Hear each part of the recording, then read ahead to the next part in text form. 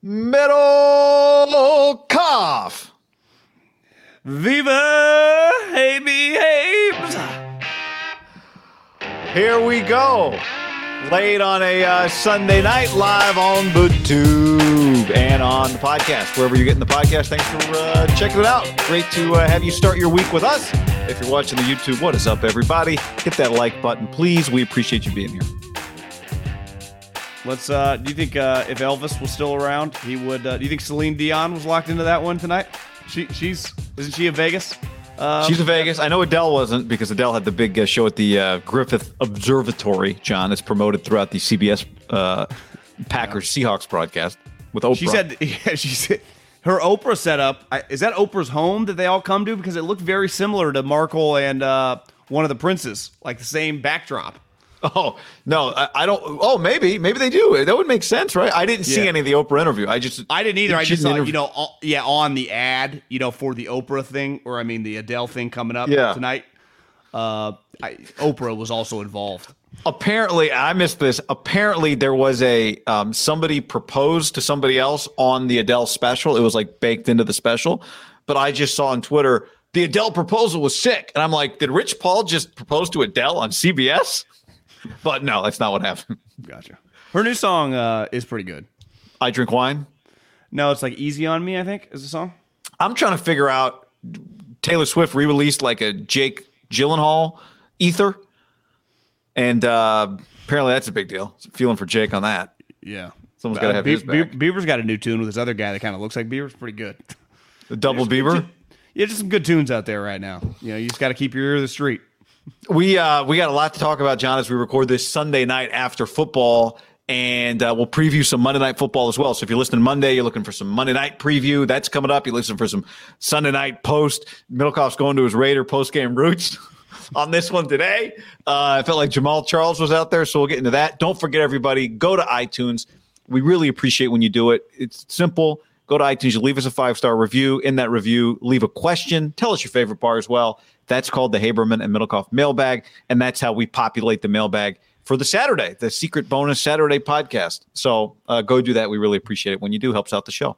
Yep, you can find it on YouTube, and if you're listening on the podcast, if you haven't subscribed to the YouTube page, go do it, and, grassroots. So tell all your friends, share podcasts, share videos, share everything with your buddies. All right, John, before we dive into all the goodies, all the topics today, let's tell you first that this podcast is sponsored by our friends at Tito's Handmade Vodka, America's original craft vodka. Middlecoff, number one. Pretty good. It's pretty good. I had my fair share of Tito's and sodas over the weekend, and they're just fantastic. Best drink going. I was just out with the people, so I'm drinking some beer. I was like, this is not me. I can't just drink pitcher after pitcher. I need a Tito's and soda. And I pivoted fast, and I never went back, and Tito's and soda, and then I ended up at Shake Shack slamming a milkshake at about 10 o'clock at night, after some ball games. So Tito's and sodas, yep, number one vodka in America. Drink like champions drink, or the people on this podcast. Yep. Get on it. Was Brian Hawkins at Monahan's drinking Tito's and sodas? Well, he's when you're just ripped and skinny, you can just drink unlimited beer. After about 3 beers, I'm like, I'm probably adding pounds here. He started doing that, and he got pretty wasted. I got him housed, and then he slammed a double cheeseburger at Shake Shack. It's so good. That Shake Shack is incredible. The one in the marina in San Francisco. The one in the marina is badass. How long was the line? Not that long last night. We went at probably 8:30ish. So Tito's is where it's at, John. This is quality. This is heart and soul, right? This is belief. This is entrepreneurial spirit. This is charity. This is a lot of things, and it's more than anything else at this point in time, the number one vodka in America. 95 Tito Beverage, that's his name. Started it himself. The first legal distillery in Texas. Started pouring for free at fundraisers. So it's really deep into the soul of what Tito's is about. 6 times distilled in copper pots, not columns. It's more labor intensive, yes, but Tito knew it would be better. Distilled and bottled in Austin, Texas. 80% alcohol by volume, namely 80 proof. Crafted to be savored responsibly. And John, like you always point out, send us photos of you enjoying your Tito's. I got a bunch of photos, people enjoying their Tito's this weekend. I know you did too. Send them to us in your DMs or tag us. Drinking the big fifth, the big handles. On a golf course. That's bold. How do they make it through? You can only go force them. A bottle, just the normal bottle will get you through. Yeah. I've done it. The key there, as we found out when we played Carico a while ago with our guy Devin, is you bring the pre-mixed Arnold Palmer, you crack it, you drink a little of it, then you just pour vodka right into the can. Yeah. Not his first rodeo. So there you go. Podcast also brought to you by Puesto. They'll be slanging Puesto on Monday night at Levi Stadium. This is chef's kiss, fantastic Mexican food. I actually swung by their guy on Friday night, had a cocktail, had some chips and salsa, absolutely slammed in Concord. Absolutely slammed. The parking lot on Friday night, I don't even... Yeah. I mean, I recommend going to Puesto, but it's probably easier to Uber. Parking lot is a madhouse. Puesto packed, people everywhere, drinking, eating. Get yourself some tacos. Taco Tuesday starting at 3 o'clock. They go. They have a great happy hour. Tacos are half off. And if you're going to the Niner game, if you're listening to this Monday and you're headed to the Niner game to watch them lose the Rams, hopefully beat the Rams, they're section 110 and section 129. So get yourself a taco. Highly recommend the Quesabirria Taco. To me, that is the one. The Adler brothers, they've got something special going here, and you cannot order wrong. But Quesabirria Taco is my personal favorite because it's got the crispy melted cheese and the braised short rib. Plus, you get those the Puesto Perfect guacamole that comes with the Parmigiano Reggiano in it. Order the Bang Bang Margarita, over 500 tequilas and spirits. Taco Tuesday. Half off tacos from 3 p.m. until close. Taco Tuesday, 2 Northern California locations here in the Bay, a bunch in SoCal, and happy hour every Monday through Friday from 3 to 5. A bunch of specials there as well. So much good stuff. Go check it out. Concord. Puesto. All right. I don't know what we're going to do next week or this week because we are on fire. I don't want to get greedy, but if you just, I'm a big believer in value, and right now the Niners, there's just some value there. Listen, I know we've just been doing one bet a week, and the weekends are far away, but we have mybookie.ag, promo code HAM1. We've won 8 straight bets. We've won a parlay. We turned $150 each. $300, guy. Right now, $4,400. We've won 8 in a row. And if it wasn't for the little thing that the double fourth quarters, John. The mob used to call it the VIG. It's part of the deal. So when you bet 500, you don't actually, you only win like 450. We would probably be at like 480, 490. I mean, we just crush it. Absolutely crush it. If you want to throw $300 on the Niners just for shits and giggles, I'm in. But if you don't, that's breaking strategy. I hadn't thought about we're up over 2 G's each. We're up over 2 G's each. I hadn't thought about it until this moment, but might not be crazy. I'll be honest, doesn't feel like value, although I wouldn't be shocked to see them win. I will say Daniel, who must have joined Twitter. I can tell when Daniel joined Twitter, like right when Around the Horn was hot, because his Twitter handle is Plashke Sucks. And he said he put 750 on each of our last 2 locks, and it's paid for as he said, a lot of my birthday weekend in Hawaii. We're scolding hot right now, guy. Today was first drive. The Browns go right down the field. You go, okay, we're in for one. We got the hoodie. We got Josh McDaniels. We got McCorkle. But let's buckle up. I would say about 10 minutes later, I felt like I'm going to go to the gym in like 30 minutes. This is ass kicking, and it's on. And Bill, actually, he doesn't. It's not like he celebrates, but everyone else was celebrating. It was fun to watch, guy. It was fun to watch. We do all that at mybookie.ag, promo code HAM and the number 1. Mybookie.ag, promo code HAM and the number 1. Well, they'll double your deposit up to $1,000. You can also decline the bonus. Remember, if you accept the bonus, you do have to bet the full amount before you can withdraw the funds, or you can decline it. But HAM and the number 1, that's the promo code, HAM and the number 1 at mybookie.ag to let them know that we sent you. And yeah, right now Niners are plus 3.5. Next week, the Patriots are minus 5.5 at the Falcons. See, I looked at. There's a few teams. That's Thursday night game. Yeah, no thanks. Like I did look at the Falcons today without even realizing who they were going to play, and my first thought was someone's going to overreact to what happened to them today. Just like people overreacted you could have to what happened to Dallas last week. A lot of overreactions, I think, swings. It was 36-3 at half. Their lows are pretty low. Second half effort, only lost the second half 7-0, John. Falcons really buckled down, 43-3.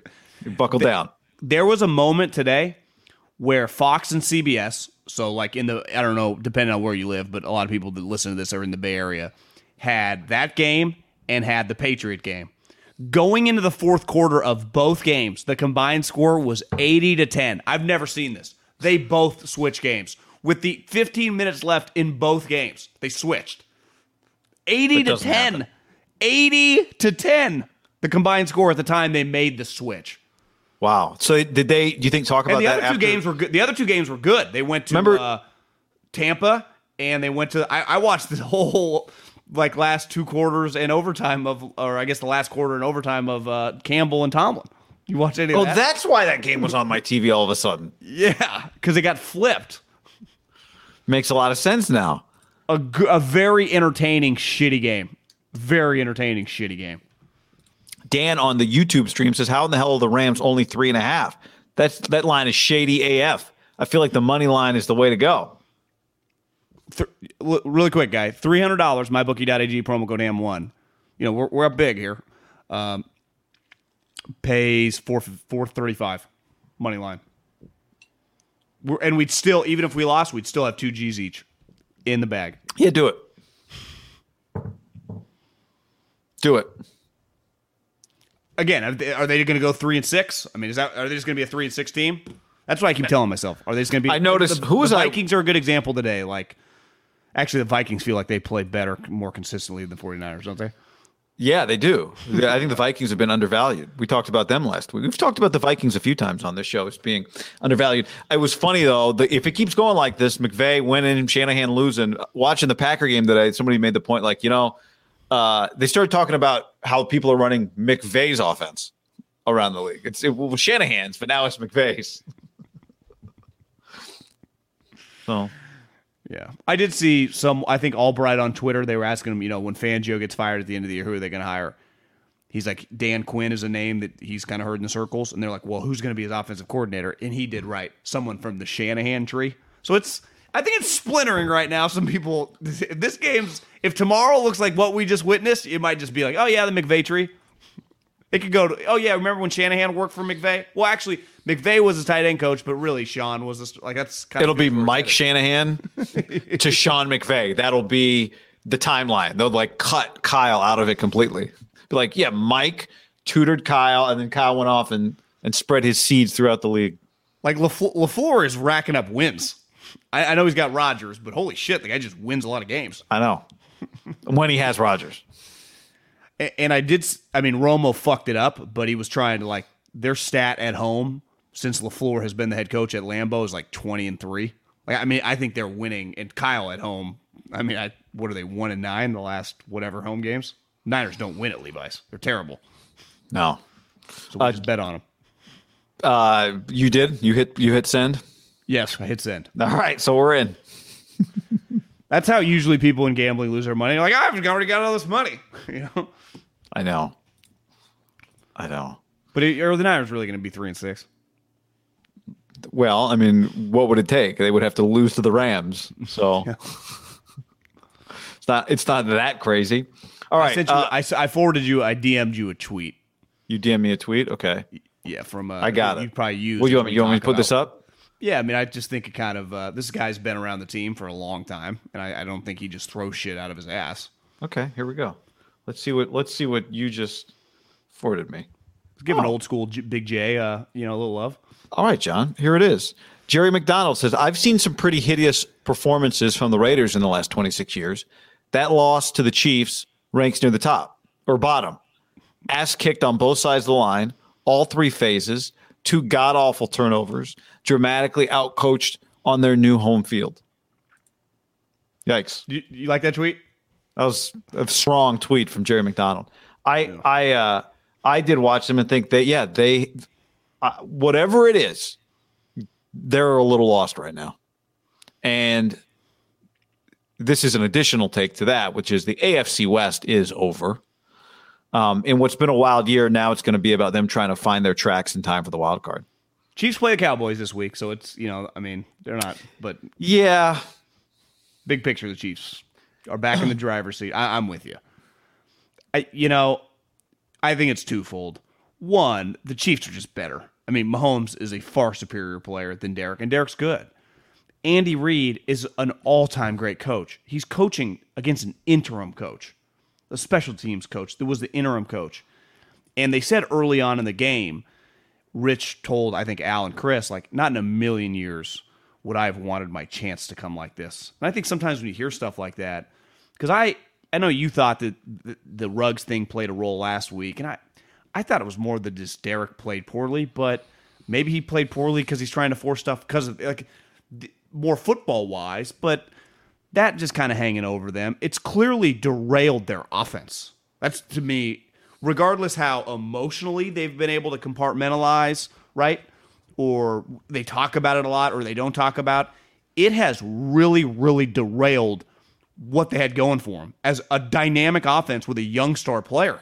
Now, granted, tonight, his replacement, I mean, fucked up pretty badly, right? That fumble. Yeah, Sean. The game was, the Raiders had a quick 2-series moment where it felt like they could hang in the game. Derek gets hot, leads them on the drive, scores with Bryan Edwards.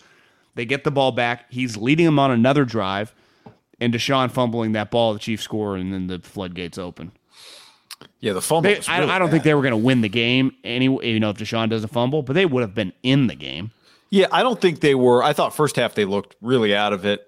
They made plays, but I still believe the Ruggs thing affected them last week, and I still might be from an off the field standpoint. I would fully understand if it does continue to affect them. I mean, it's a pretty significant trauma, right?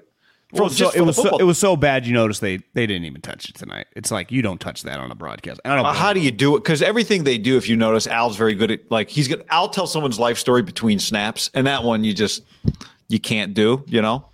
Like Joey Molinaro.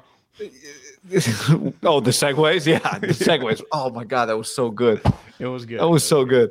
But I also think there is just a fundamental football element to not having Ruggs as well. But whatever it is, they're off. The other thing is John Gruden was their head coach. Is there at some point, for as much of a roller coaster as he was, you lost somebody that was a big part of your game planning every week, right? That was a big part of your plotting, a big part of he was in charge of the chess that you played. So does that over time begin to just, cost you? I don't know, but I think there's something very wrong with them, and I think it stems from they've had an incredibly they had a 2.5 week stretch there that was insane. And I don't know. I'm wondering now if they'll be able to recover from it during this season.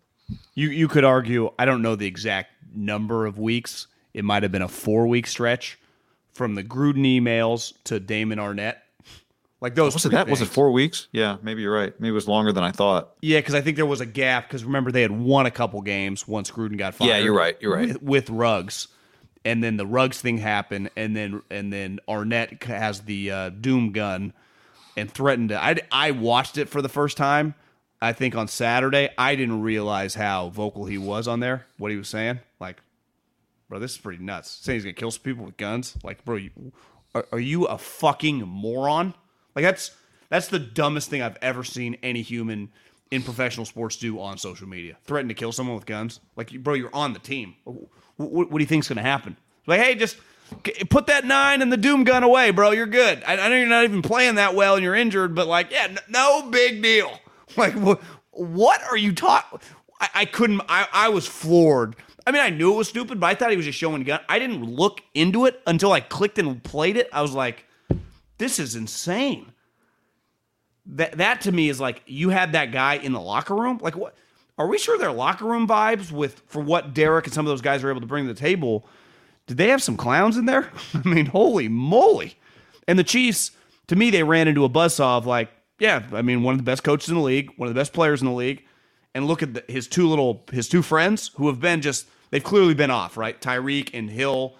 Tyreek and Kelsey, the whole thing is like, can you get these guys going? Tonight, it was like those two guys you cannot stop us. Yeah, it felt, especially to me, like Kelsey was always right there in the moment when they needed him by design. It'd be like Collinsworth would say, this is where they go to Kelsey. It's like, boom, there's 13 yards. Yeah, and he had some of his vintage, like, even a play. I mean, it might have been designed. There was one play where he was blocking Crosby, and I think it was like to take a deep shot, and then he just lets go, and Mahomes dumps it to him, and he makes block catch, and he goes like 15 yards, and it's like, well, everything he's going to worked. do that tonight. You're in Kelsey's numbers tonight. I mean, he had 8 for 120, but it felt bigger than that. And Priest Holmes had 9 catches for 100. Tyreek had 7 for 83 with 2 touchdowns. I mean, Mahomes 70%, 35 of 50, 400 yards, 5 touchdowns. Yeah, 70% on 50 attempts, John. You have to include that when you do 70% on 50 as a attempts. PFF guy pointed out, turnover-worthy play on the 31, the catch that he had. The touchdown where he kind of made giving this guy a chance, turnover-worthy play if he's throwing it to John Middlecoff, but I also thought Derek, and again, it's Ruggs. He had the 2-series stretch where he threw some BBs, but for the most part, hasn't quite looked as good. They needed an All-Pro Bowl. I know he's not an All-Pro, but like a Pro Bowl level performance from a $35 million potential quarterback, and they just didn't get that. Yeah, no, I think they. Again, I'll repeat it. I think there's I think there's something that's a hangover, or whatever you want to call it, and I think that's part of this. Now, this is also just a huge game, and as somebody pointed out, where did this go on the stream? That Andy just owns this division. This is Quinn. Listen to this. It says Chiefs have lost 6 divisional games since 2015. 3 of those were on Thursday night, last-second plays. One of them was when they rested their starters Week 17 last year. Andy owns the West. Is that true? Well, the Raiders beat them once last year, and the Chargers just beat them. I don't know if that's true. Chargers beat them this year. 6 divisional games have lost 6 divisional games since 2015. Let's check that. But the Raiders definitely beat them last year, and the Chargers beat them this year. So that's 2 losses separate from the ones he just listed, right? So he might be a little off. Is that stat coming into the year? Maybe. Yeah, I remember one of the walk-off plays, Phillip Rivers threw a corner touchdown. Do you remember that game, Thursday Night Football? Rivers had a miraculous game against them. So you just counted 2. Last year, Raiders 3. Last year was the Week 17 Chargers 4. 19, they did not lose a divisional game in 19. They went to the Super Bowl. We're still at 4. 18, they lost to the Rams on Thursday Night Football, so we're up to 5. 17, come on. 2017, they lost to the Raiders on Thursday Night Football, so we're up to 6. This is still not going to be that much more than 6. 16, they lost no divisional games, and 15, they lost to Denver. They lost to Denver on a Thursday night. So what was that, 7? So you're right. That was probably the stat coming into the season. You had the Chargers game this year. Yeah. You know the last time they didn't win the AFC West? Was Steve Avery on the Braves? How long has it been? I mean, they've won it 16, 17, 18. They've won it 6 straight years. And they win it again. That's 7 straight division titles. Wow. That's pretty impressive, right? And think about this guy. 13, 14, 15. He was second. You know who was first? I mean, it was Peyton Manning in Denver, right? They went to 2 Super Bowls in 3 years. So it's like he was right there. Once Peyton left, it was on like Donkey Kong. And it's sure if they had a moment, I was texting with Schwartz tonight. He's like, everyone was shitting on him because they had the worst month in a 4-year stretch. Like, can you guys take a breath? Like, they had some weird games. Everyone's like, the Chiefs are done. It's like, no, they're fine. They fucking own the division. To me, that's where they own the division. Yeah. Well, I think, and we'll talk about it with quarterbacking, and it's these things play out over a period of time. And 3 weeks don't make a season. I mean, the Patriots were once declared dead. What week was that? Remember, didn't they lose badly on a? Was that a Thursday night in September? But do you know when it always happens, guy? It doesn't happen in November and December. They were 2-2. Right. You know. I'm just saying these things need time. Like the Chiefs started hot this year. Did you see the stat they showed? They were over 30 points per game in the first 5, I think is what it was. Was the last 3 games they'd scored 36 points, I think Bruce said tonight. Well, they went boring early in the game, and then they stopped being boring. In a weird way, Andy's Chiefs tenure has been better than his Eagles tenure. Well, it's probably had less lows, right? Plus the Super Bowl. He's had no lows. I mean, he's been second. The worst finish is second. Now, he missed the playoffs one time in 1, 2, 3, 4, 5, 6, 7, 8. So this is his 9th season. He's made the playoffs 7 out of 8 years, and he surely is going to win the division and make the playoffs probably again as long as Mahomes stays healthy, right? And what was he in Philly? 13 years? Like 13 years, made the playoffs 1, 2, 3, 4, 5, 6, 7, 8, 9. So 9 to 13, that's pretty good, right? It is. Went to 4 NFC Championship games. But you said he's missed the playoffs how many times in Kansas City? Once in 8 years. Once in 8 years. So this is year 9. Let's say he makes it year 9, and you said he was 9 of 13 in Kansas City. He'll be 8 of 9 here. Yeah. Wow. Holy smokes. All right, the Raiders, John, have now lost back-to-back games since the bye. They play the Bengals at home this week. Were the Bengals on a bye? I didn't see the Bengals today. Yeah, I think the Bengals and the Giants did not play.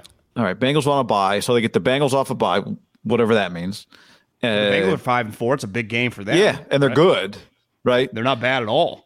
Then Dallas, then the fighting Heineke's, then the Chiefs again, then at Cleveland, Broncos, Colts, Chargers. I mean, it's going to be really tough now, right?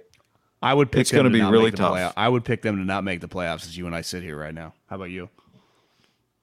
Yeah, I went from the last time you asked me that question several weeks ago, after Gruden's firing, maybe it was after the Eagles game, I said, yeah, they're making the playoffs. I didn't have any doubt. I seriously doubt it now. To me, I pivoted the Ruggs incident / him being gone has changed the way I look at the team. Completely. More than Gruden. Way more than Gruden. I think it destroyed them. Because Ruggs is one thing. Deshaun is still fast. But like Deshaun is like a sports car that once did. That's a bad analogy with what happened with Ruggs. But he was a guy that used to run a 4.2 that feels like Deshaun's probably 4.45, which still faster than most people. But like Ruggs was still a true like young Deshaun running 4.2, right? That's an extra step. That's an extra. Deshaun like is still fast, but he's not as fast as he once was, right? No, which is part of the reason I think maybe he kind of did that little spin move that everyone on Twitter couldn't figure out. Like, why is Deshaun doing that? I wonder if he doubted if he could outrun the person who was chasing him. Well, I think people question why he turned not at the end zone, right? Yeah, well, it was the old fake-a-roo. I'm going the other way. Which he's been known to do, right? I'd forgotten. You know who he's taken, I would say, in our lifetime, the most bizarre routes to the end zone historically. You know who did the run parallel to the end zone before Deshaun did it? No. I watched the clip. I watched Thursday night, last Thursday. I went on YouTube and I watched 10 minutes of Gus Johnson's greatest calls just to get myself in the weekend mood. And he had his famous call is, Gus used to call the NFL for CBS. I think Gus called one of either Tom Brady's first start or his debut. It was Gus. I didn't know that. He had this famous, it's Kyle Orton and the Broncos in like a tie game, and Orton throws some sideline ball that gets popped up. Brandon Stokely snatches it out of the air. Final seconds, Gus is screaming, Stokely! Well, Stokely, with the clock winding, gets to the end zone. People are chasing. He runs parallel to the end zone to take as much time off the clock and then finally scores with like 2 seconds left on the clock. So anyway, I think it's partly that Deshaun's not as good as him, and I think it's partly, and we see it in the Bay Area, you see it wherever you're a sports fan, you know this, the guys that are your guys just feel different, especially early, right? When you drafted him, when he developed with when he developed with Derek, it's different when a new guy just steps in. You go, okay, do what that guy was doing. Yeah. It's just different. It's not the same. So because he went, it was just the perfect mix, and the Chiefs have that. The Chiefs. If they went for the perfect mix to feeling like there's 3 guys missing. Didn't it feel that way? It feels weird. It feels very bizarre. But they're only missing one guy, yet it throws off the whole thing. Where the Chiefs, those guys can kind of finish each other's sentences, right? Hill, Kelsey, and Mahomes, and really like Pringle and and Hardman. If you put them, are they the same person? But they've been there the whole time, right? It's true. So like those guys will leave, and they'll just have some other skinny guys that run 4.2 next year, right? Whenever those guys graduate out of their first contract, they'll just draft a guy in the 4th round from McNeese State that's like Tutu's cousin, and it'll look the same.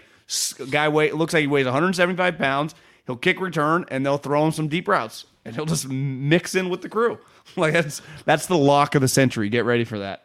Moose said Leatherwood has costly penalties every game. I thought you and I were talking about this before the show. I thought the first penalty on the Mariota play, I haven't heard an explanation for it. I mean, he didn't flinch. He just started moving early. I wonder if here's quarterback coach Haberman, John.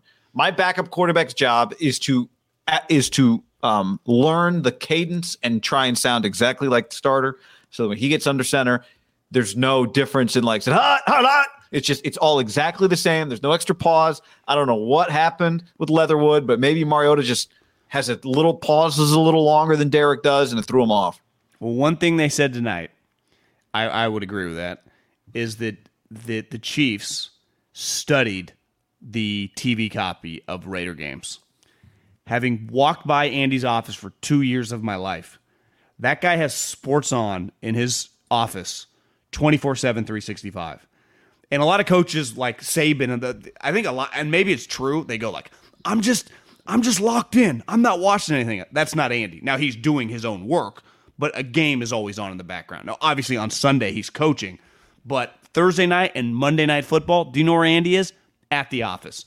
What do you think he's noticed over the years of some Raider games? And maybe his coach, maybe his assistant coaches have too. Derek screaming. So he's probably tells Spagnuolo, like, bro, or maybe gets their quality control guy, rip every home game that Derek plays. And I think Hitchinson told Collinsworth that, like, yeah, we match it up with their audibles. And we thought, we got a pretty good idea of what's going on. Like, that's just, maybe you don't need to scream loud. And again, I don't know if he's doing it on purpose, but I'll promise you, Andy's in his office fucking powering down a little post-dinner snack going, okay, we got something here. And then you just start matching it because when he's yelling something, you can see, this is what these guys do for a living. I mean, you and I wouldn't be able to figure it out, but the quality control guy, the linebacker coach, the coordinator, and the player, they could do enough studying and like get a couple ideas. Like, this is what they're most likely when he's saying this, right? Yeah. Do you think are the mics different? Like, it does feel like he's louder, right? It definitely feels like he's louder. Do you think they eliminated the John Gruden's wife audible from the playbook? Bruce Allen.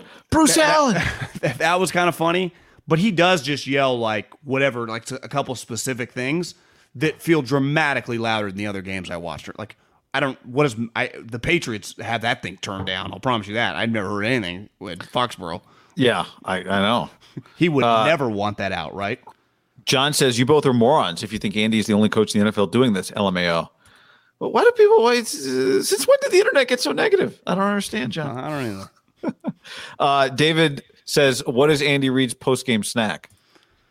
I think he told me when I talked to him a couple years ago at the Combine that he cleaned up his diet, but when I got there, it was 2 McDonald's cheeseburgers and 2 things of Haagen-Dazs coffee ice cream. I said snack. Yeah, it's a snack. I mean, he's a big guy. He's tall too, The Shills says the Raiders are emotionally done. I think it's going to be hard. I think it's going to be difficult. And again, the schedule, John, the schedule. Like, forget about any of that stuff that's hard to identify. The schedule is really difficult. Yeah. And who's fixing the problems that they have? Back to that comment, guy talking some shit.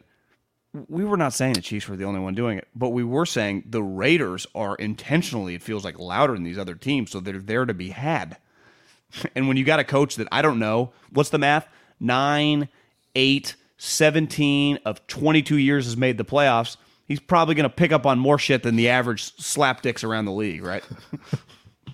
You just reminded me, I got to show you. What did I tell you about special teams, guy? Who ran a special teams fake? Dave Taub. Is it Taub? Taub? How do you say his name? Yeah, it's the Taub. How about the punter run? It was a back shoulder throw, John. They didn't just throw it. Well, it was like what do you practice it? Holy smokes! Do you know that you've been Mitch demanding ran a 4.65. Mitch ran a 4.65. Mitch Wishnowski. I told you he's run special teams fake. He's run trick plays at Utah, and he got a penalty one time for spiking the football.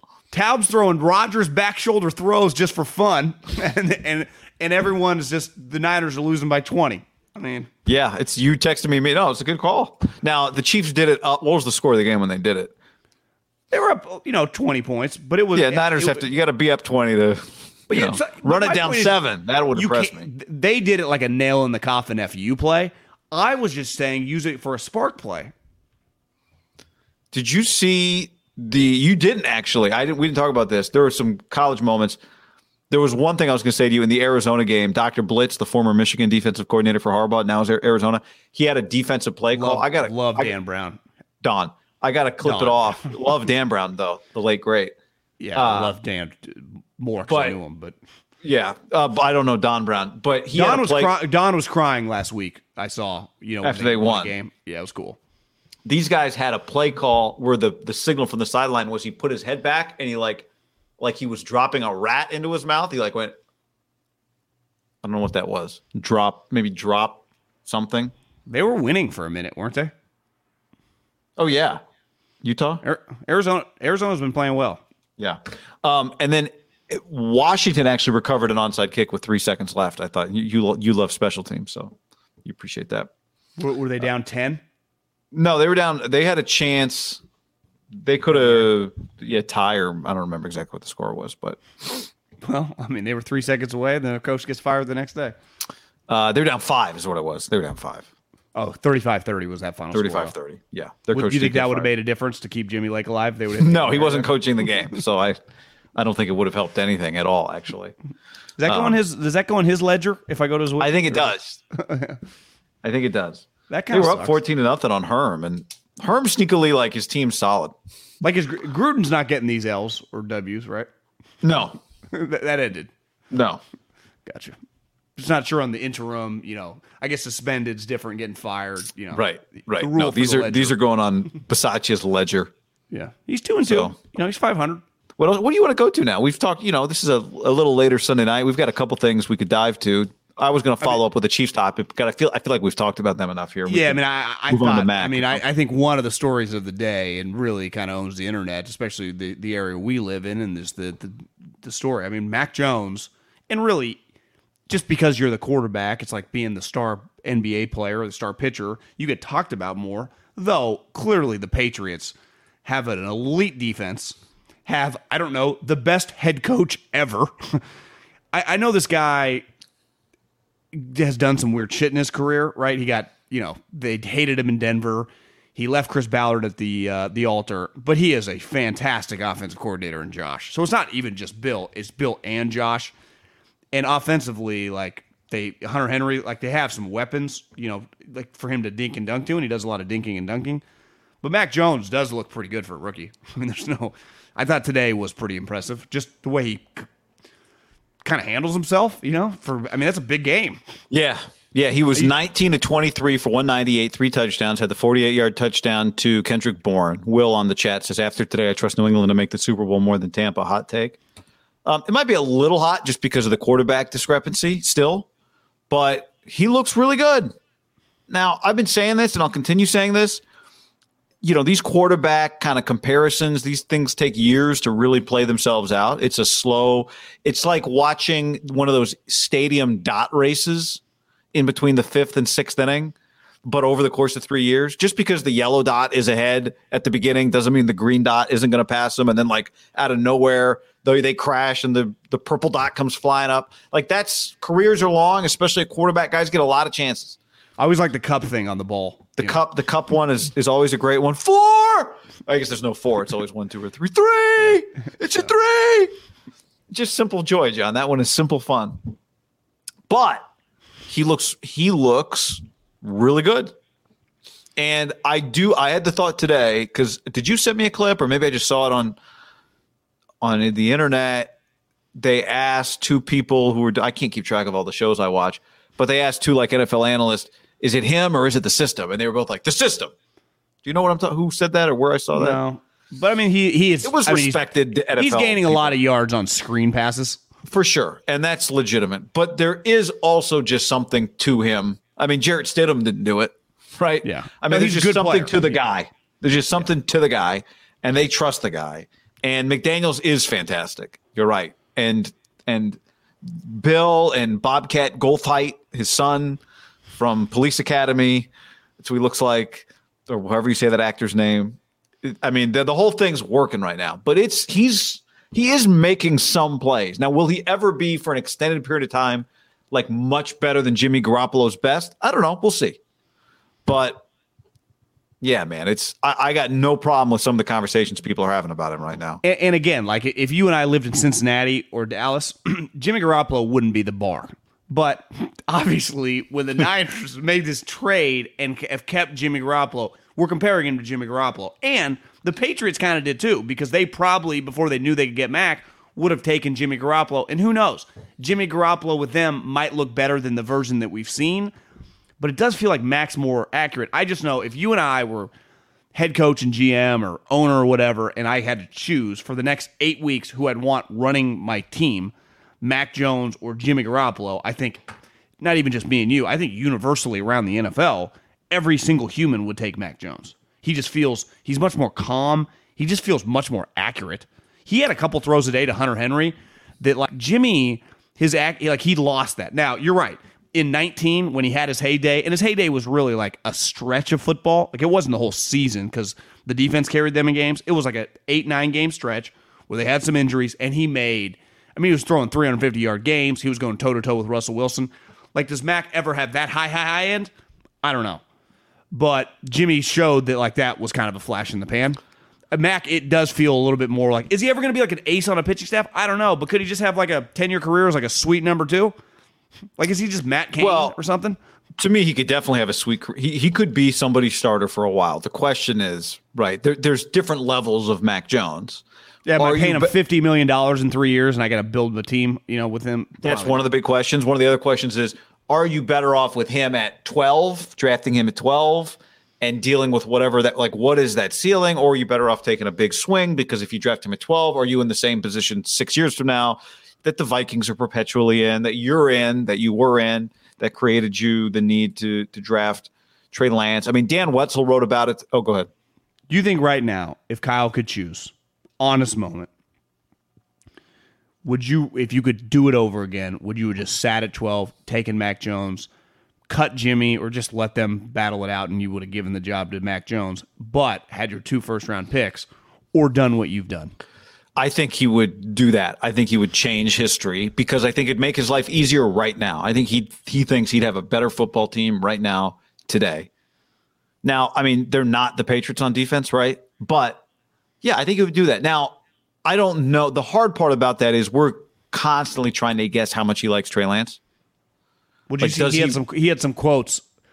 He was asked about, Trey's. Mike Silver had said something about his struggle, like how he's kind of gone in the tank, and Kyle said kind of push back, but now also not really. Like, maybe there's some truth to that. It was a little weird. Yeah, he said, well, everybody's up, because he said he's regressed. He's like, well, everybody's up and down. You get better, you get worse. It's a constant, which I think that's probably more true. It kind of, for me, crystallized why I've always had a little bit of a problem with regressed, because things change. Like, there's so many different, like, did I regress if I'm the same guy, but my offensive line got better or got worse, and now I look worse? Did I regress, or did I just not get better? If you're not getting better, you're getting worse. But that whole thing. Yeah, I mean, I thought Kyle's answer was like a more real, like, this is how it works with human beings. Yeah. Like, you do well, then we level you up a little bit, give you a little more, and now you slide back a little bit, right?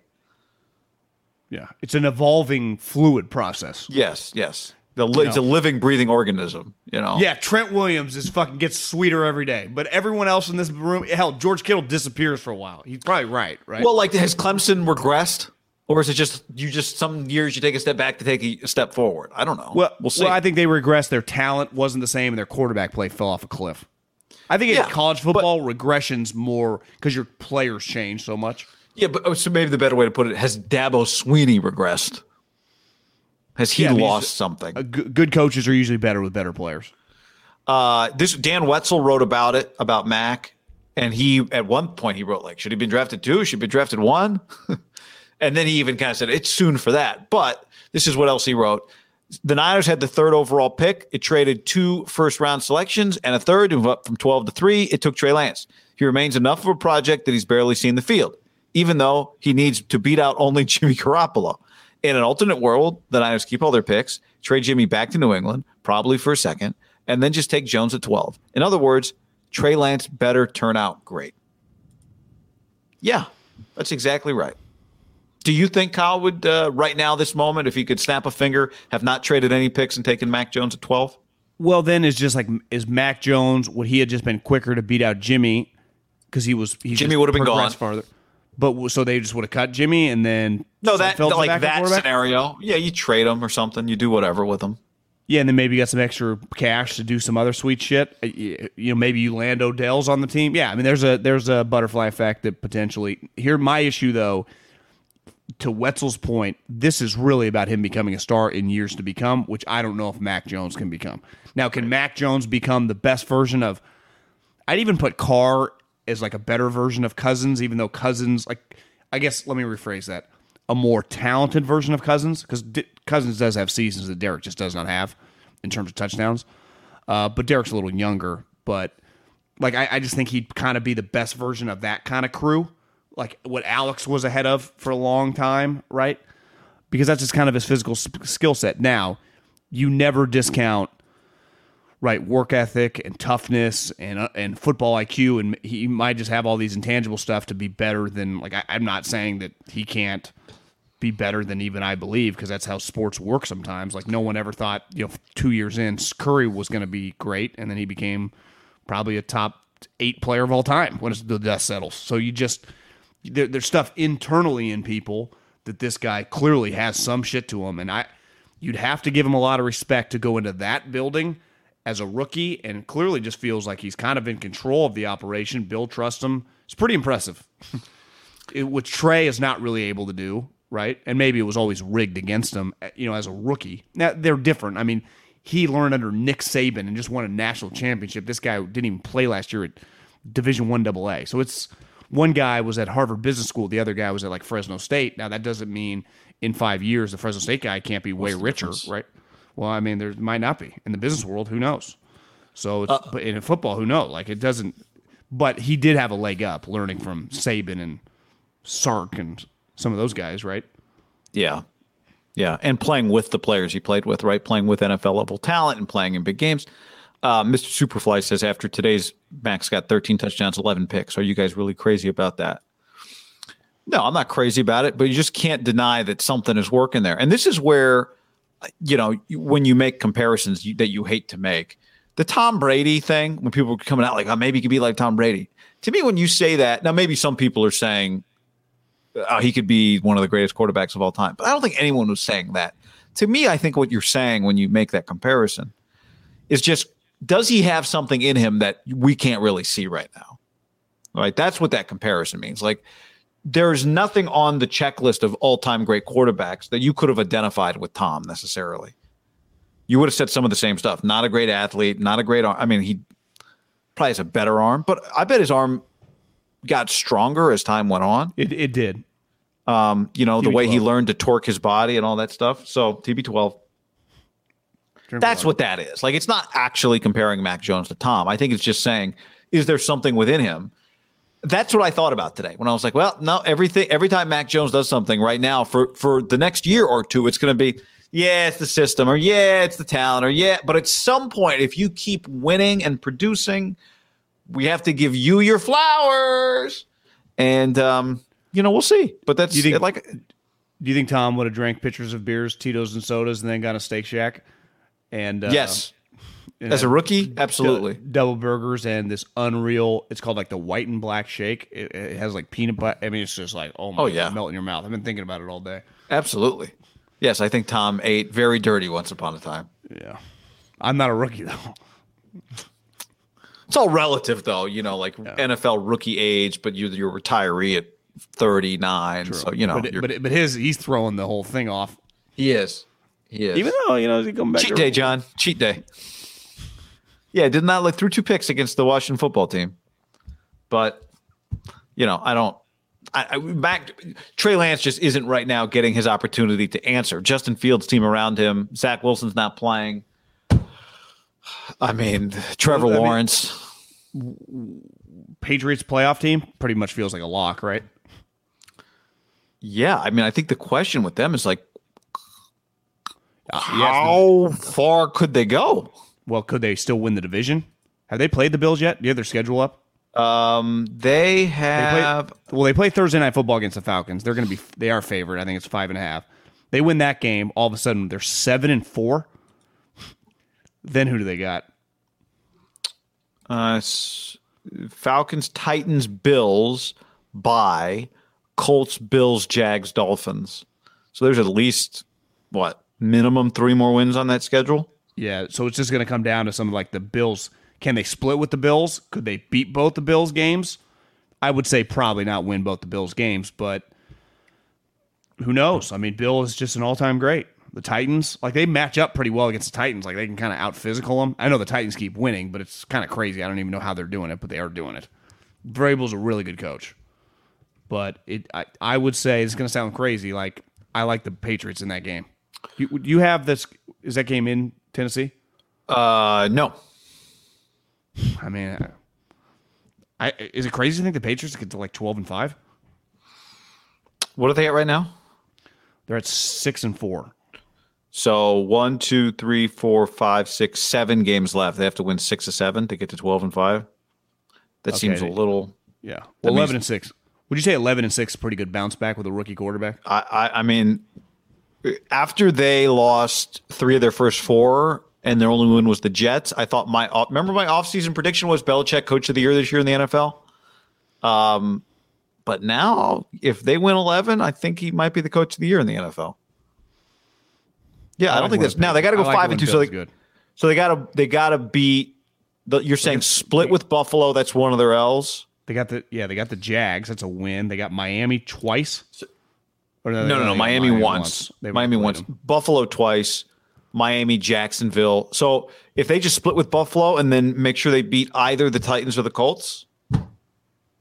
They could beat the Colts or Titans, right? They could win. Yeah, they don't have to beat them both. I'm just saying beat one of the two. Yeah, I think they could. They might do some mean things to Wentz. Do you see Wentz is old Wentz? He's like what's the movie with Eddie Murphy where he's the Clumps? Where he's the guy? He's like skinny Eddie is forcing his way out of fat Eddie. Yeah, that's like Crazy Carson is trying to force his way out of regular Carson. Did you see the stuff he did today? I did not, but I saw people. He did a left-handed throw as he was going down into the middle of the field. No, not a pick. Completed? Either almost. I think it might have been an almost completion. I think he tried to dump it down over the middle for 2 yards, 3 yards. That game, I'm just clicking on this game. I just assumed they won by 20 points. It was a little closer than I thought. 23-17. They did. I didn't get to see a ton of it. The other thing he did was getting sacked. Tried to throw a 9-yard pass to the sideline with just a backhand flip, like he was Brandon Crawford, and almost got picked. Almost completed, depending on how you look at it. But he didn't throw any picks. Now, he didn't throw any touchdowns either. But did you see Trevor Lawrence's line in that game? Yeah, not great. 16 of 35, 4.5 yards an attempt. They got I'll give them credit. They got the ball to Laviska Shenault for a total of 15 yards on not good. 3 carries and 4 or 5 catches. They got problems.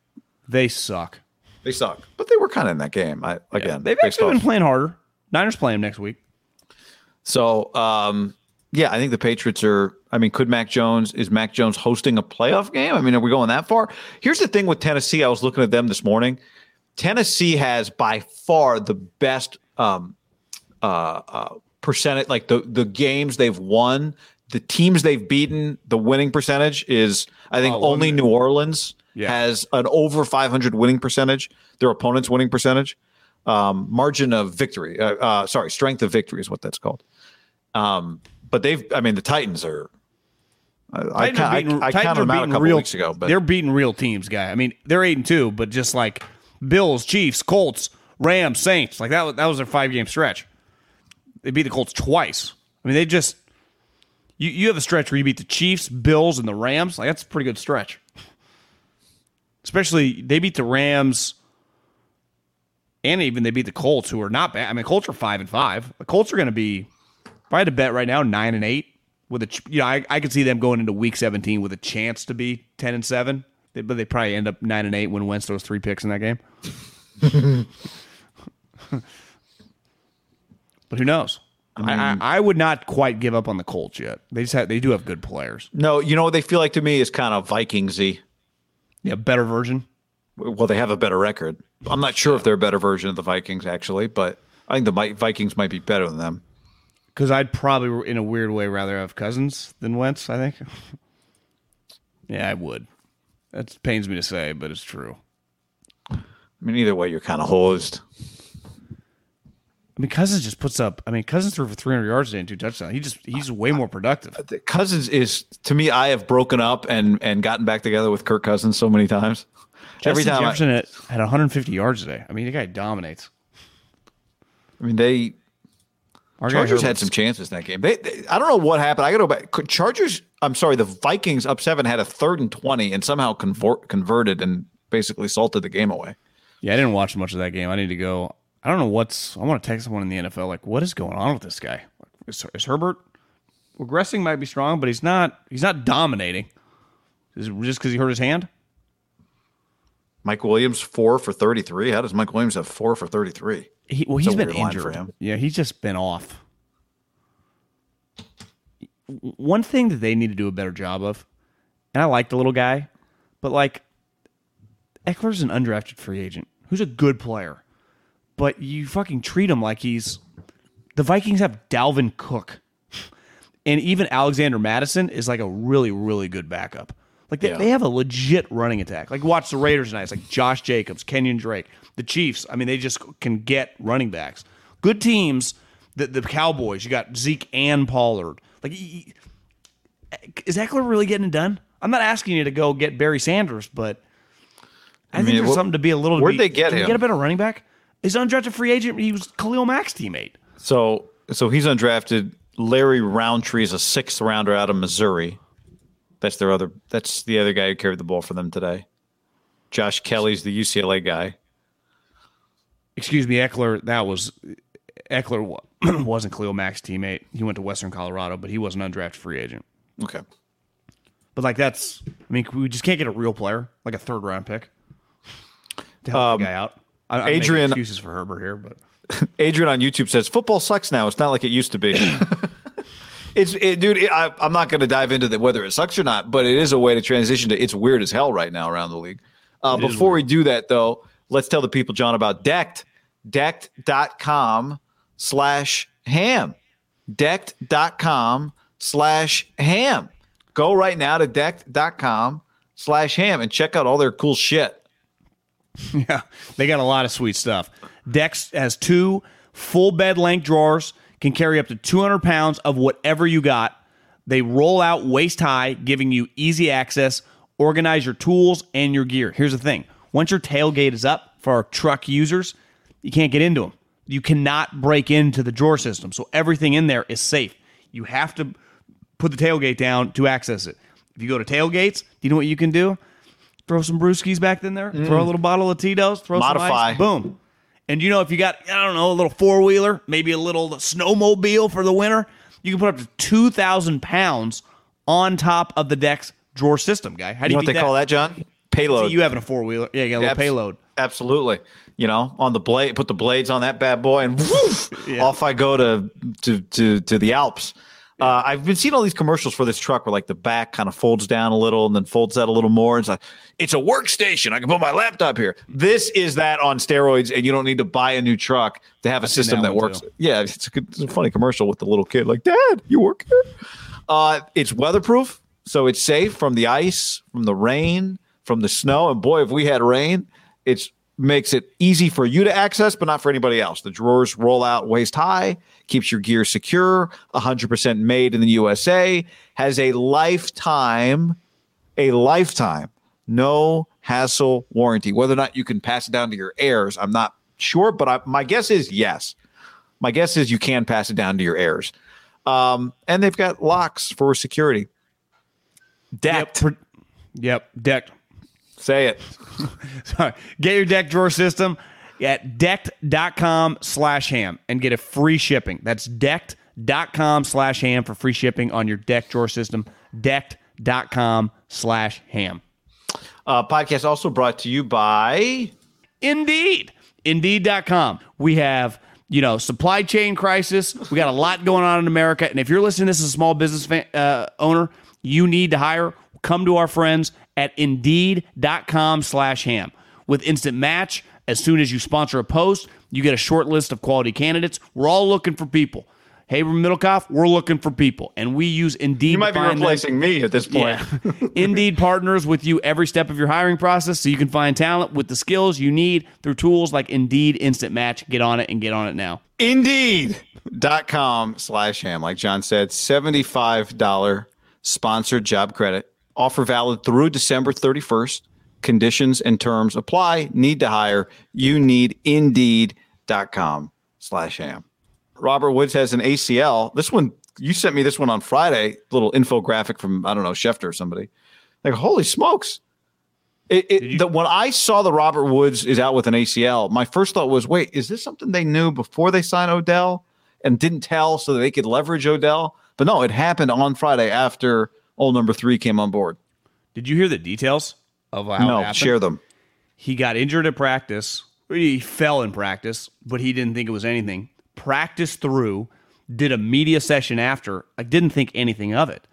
And I think precautionary, the trainers got him to get an MRI, and then by the night they found out he had a torn ACL. You're right. It had nothing. I thought it was a little shady too. I'm like, oh, they're doing some shady shit down there. These guys. And it really was. Here's a sad reality. Robert Woods is a better player than Odell Beckham. So they just lost their second best wide receiver. I'm sure you saw that graphic. I put it on Instagram. Guy, Cooper Kupp has 74 catches and 1,000 yards and 10 touchdowns. They put the trio, and they put those two guys on the side. Like, Odell has 40 catches the last 2 years. Now, I do think, I can imagine if you're Sean McVay or Les Snead, you do feel much better about that you pulled off this signing. I saw Schrager say they came in a little last minute. I think the Chiefs and the Saints and definitely the Packers went all in from the jump.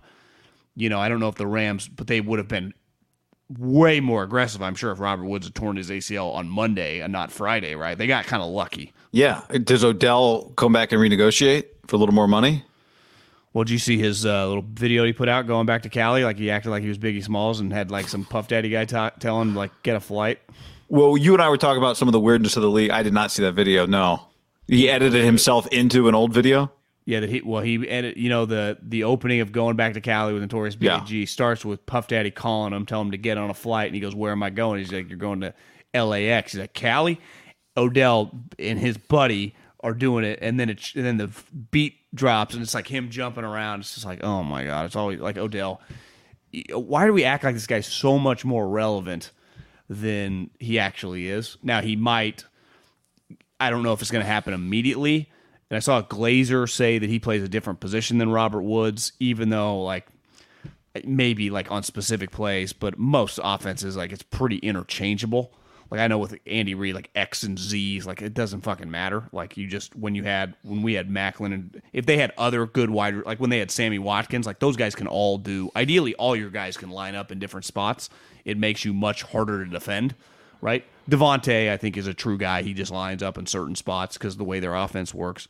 And maybe that's the way with the Shanahan offense. It's like, well, can we adapt it a little bit? Can we get with the times? But Glazer was saying there was this other guy that no one's ever heard of that's like going to really take the spot. Because I think part of it is the one thing with this offense, the Shanahan deal, maybe it's the McVay offense, is kind of complicated. Like, I don't know if Odell's just coming in and learning the whole playbook, and Sean's going to trust him on Monday Night Football to run 50 plays. He's got to know some stuff from the Browns, right? You would think, but it's not like Stefanski had worked for them. I think he had just adapted some of their playbook. Just watch some of their YouTube terminology. Yeah, he's just an Ivy League guy. He's smart. Yeah, they who was it Sunday morning? Was it a Sunday morning report that part of what held up Odell was getting his jersey number situation figured out, which doesn't make any sense? Someone tweeted something. I was like, I refuse to read any more of this crap on this guy. Yeah, that seems unlikely to me. But anyway, I don't know, man. I don't think he could make a play. He could make a play, right? You don't need like could he have the Cam Newton effect on Monday Night Football? Is basically Cam Newton. What was Cam Newton's line for the Panthers? I think he played like 6 or 7 plays, but I mean, he did. His first 2 plays were a touchdown run and a touchdown pass. No, they were both at the 1 yard line. Like it's like, wouldn't you specialty play? Wouldn't you consider Cam the greatest short yardage quarterback and arguably one of the great short yardage players in the history of the sport? Yeah, I mean, it's like that's what he can do. Because everyone's like, you were saying it was just a PR move. I'm like, well, yeah, Cam Newton can do these plays with his eyes shut. Like, they're gonna have him start at quarterback. Let's chime in next week when he has to play 70 snaps. Yeah, you know what's funny is PJ Walker. PJ Walker was 22 of 29. Now, I mean, only for 167, and a pick. No one's talking about PJ Walker's efficiency. He's just so tiny. Yeah, it's that. I don't know how they're going to get through the rest of the season with what they've got, but McCaffrey's back helps. Yeah, to me, what McVay did with John Wolford, not that Jared Goff, Wolford could do things that Goff couldn't. But I think McVay, this will be interesting. This is part of a legend grow McVay moment, not this game Monday, but just this season. Can he lose Woods, plug OBJ in, and just continue to be really good on offense? Like, are we going to look back on McVay? I think we've talked about Kyle like this in the past. Like, he can just make it work for anybody. The way you talk about Belichick on defense, that he can make it work for anybody. Just find a way to use people. I don't know. How much do you think this really affects what the Rams are going to be able to do this year?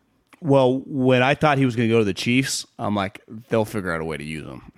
I mean, that would be kind of scary. Like if I was the NFL, I wouldn't want him to go to the Chiefs. With McVay, I do think it's a little more challenging because their hierarchy, I guess it's thrown off now, but like Cooper Kupp is a star. Like he gets all their targets. I also think they have this new quarterback. They're in this weird spot because they just acquired Stafford, right? If he had been there 5 years, but he's still trying to figure everything out. Like I watched him last week thinking, I think there's probably a lot going on in terms of he's never had this pressure. For a guy that's made $250 million or whatever, he really, and I like him, but there probably has been many quarterbacks. Like I think Eli made a ton too, and Roethlisberger and Rivers. Those guys were in just big games constantly, right? Especially Big Ben and Eli. And even Rivers had countless playoff games and was just in big games. Hell, Rivers was just on Monday and Sunday Night Football a decent amount of time in his career. Stafford never played in those games, guy, ever. So he has all this pressure, and now I got to figure this guy out who's kind of like a nut job. Like he's a legitimate nut job when it comes to himself.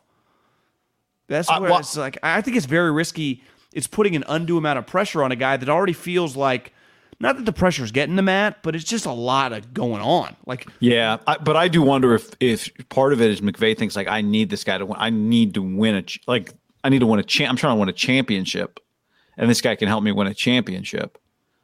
Because what is he in what point in time in his career? I guess as a player, in 15 and 16, he looked like a great player. But like in the last 4 or 5 years, like he views a championship level. Part of being a championship level player is like being a good guy, being a good teammate. Like, well, yeah. I mean, it's a risk. I'm with you. But what I'm saying is I wonder if McVay felt like I thought they were the best team in the league. I thought they were a championship team. To me, them are the Bucs. But I would have the Rams number one. I've said as much. So I thought they were already a championship level team, but I wonder if he thinks like them more than the Packers.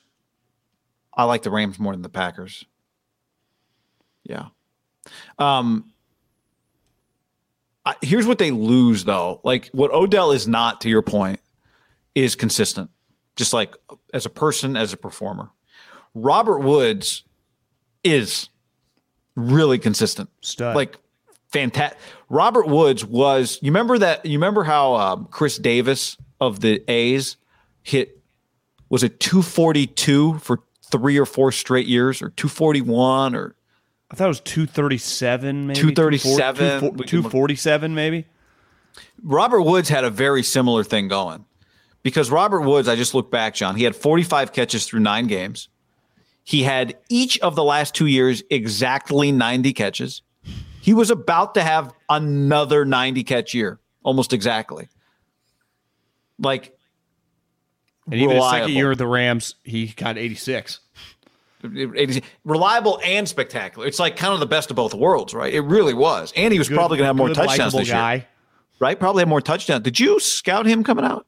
Yeah, he was. I thought my comp to him was Reggie Wayne. Not the flashiest, but like this guy's just going to be. And Reggie's probably a better player, but this guy was on pace before he tore his ACL. That's a good thought by you to probably have 4 straight years of basically 90, 1,000, and 5 to 7. He was probably going to he's probably going to have more touchdowns this year than any of the previous years, right? Because he already had 6. Right. Yeah. Well, you're saying his career high was 6? Oh, he already had 4. Yeah. So I mean, he probably was going to get to 7 or 8. Odell Beckham is not this guy. No. He's not this guy right now. What was the deal with Woods? Is you must have done if you scouted him background at USC. Like people like him. Yeah, people loved him. Like he was like a team captain. Lane loved him. He's a Sarah High School guy. People just liked him. I mean, he's a very good guy. Really, his career, lifetime LA guy, born, raised there, went to college there, went to Buffalo when they were shitty, and it just threw him off. Buffalo has thrown off several California guys. It happened to Marshawn, and they just get thrown off. The town, the weather. He came back to LA. Marshawn went to Seattle. I mean, Marshawn's a Hall of Famer. Robert Woods probably isn't, but Robert Woods was just a consistent, there's so many wide receivers, he's not making Pro Bowls, but if your second wide receiver is getting you 90 and 1,100 every year and 4 or 5 touchdowns, what more do you ask for, right? If I just say, hey, would any team in the league want their number 2 to get you 90 and 1,100? Well, who would say no? Yeah, it's like, wait, 90 and 1,100? What's my number 1 getting? Well, yeah, 140. That's my number 2? Holy shit. Jackpot. Yeah. That's what you would think. You're right. It's a let the legend grow because Sean is, we were just saying Andy, right? 8 of 9 since he's been with Kansas City. Sean this year, as he's headed there, is going to be 4 of 5 with the Rams, just in the playoffs. 4 of 5. That's all you want. You just get to the playoffs and take your chances.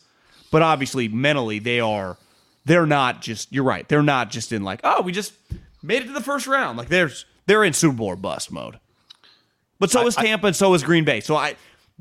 The AFC does not have that. There are 3 teams that internally it's Super Bowl or bust, right? Tampa for sure. The Rams, just their moves for sure. And I just think Green Bay, anytime you have Rodgers in the peak of his powers, I mean, it's just... When you don't know what the future holds. They were devastated last year when they lost that game, right? They thought they were going to win the Super Bowl. Yeah. Seattle? They had that mindset?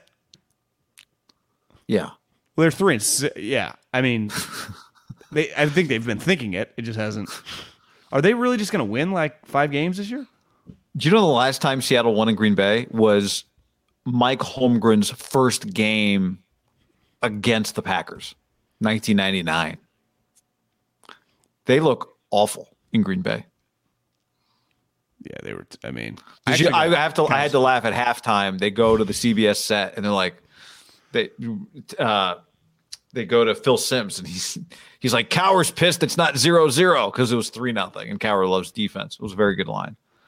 But that game was I liked watching it, honestly. Me too. When the snow came remind me of my childhood. Yeah.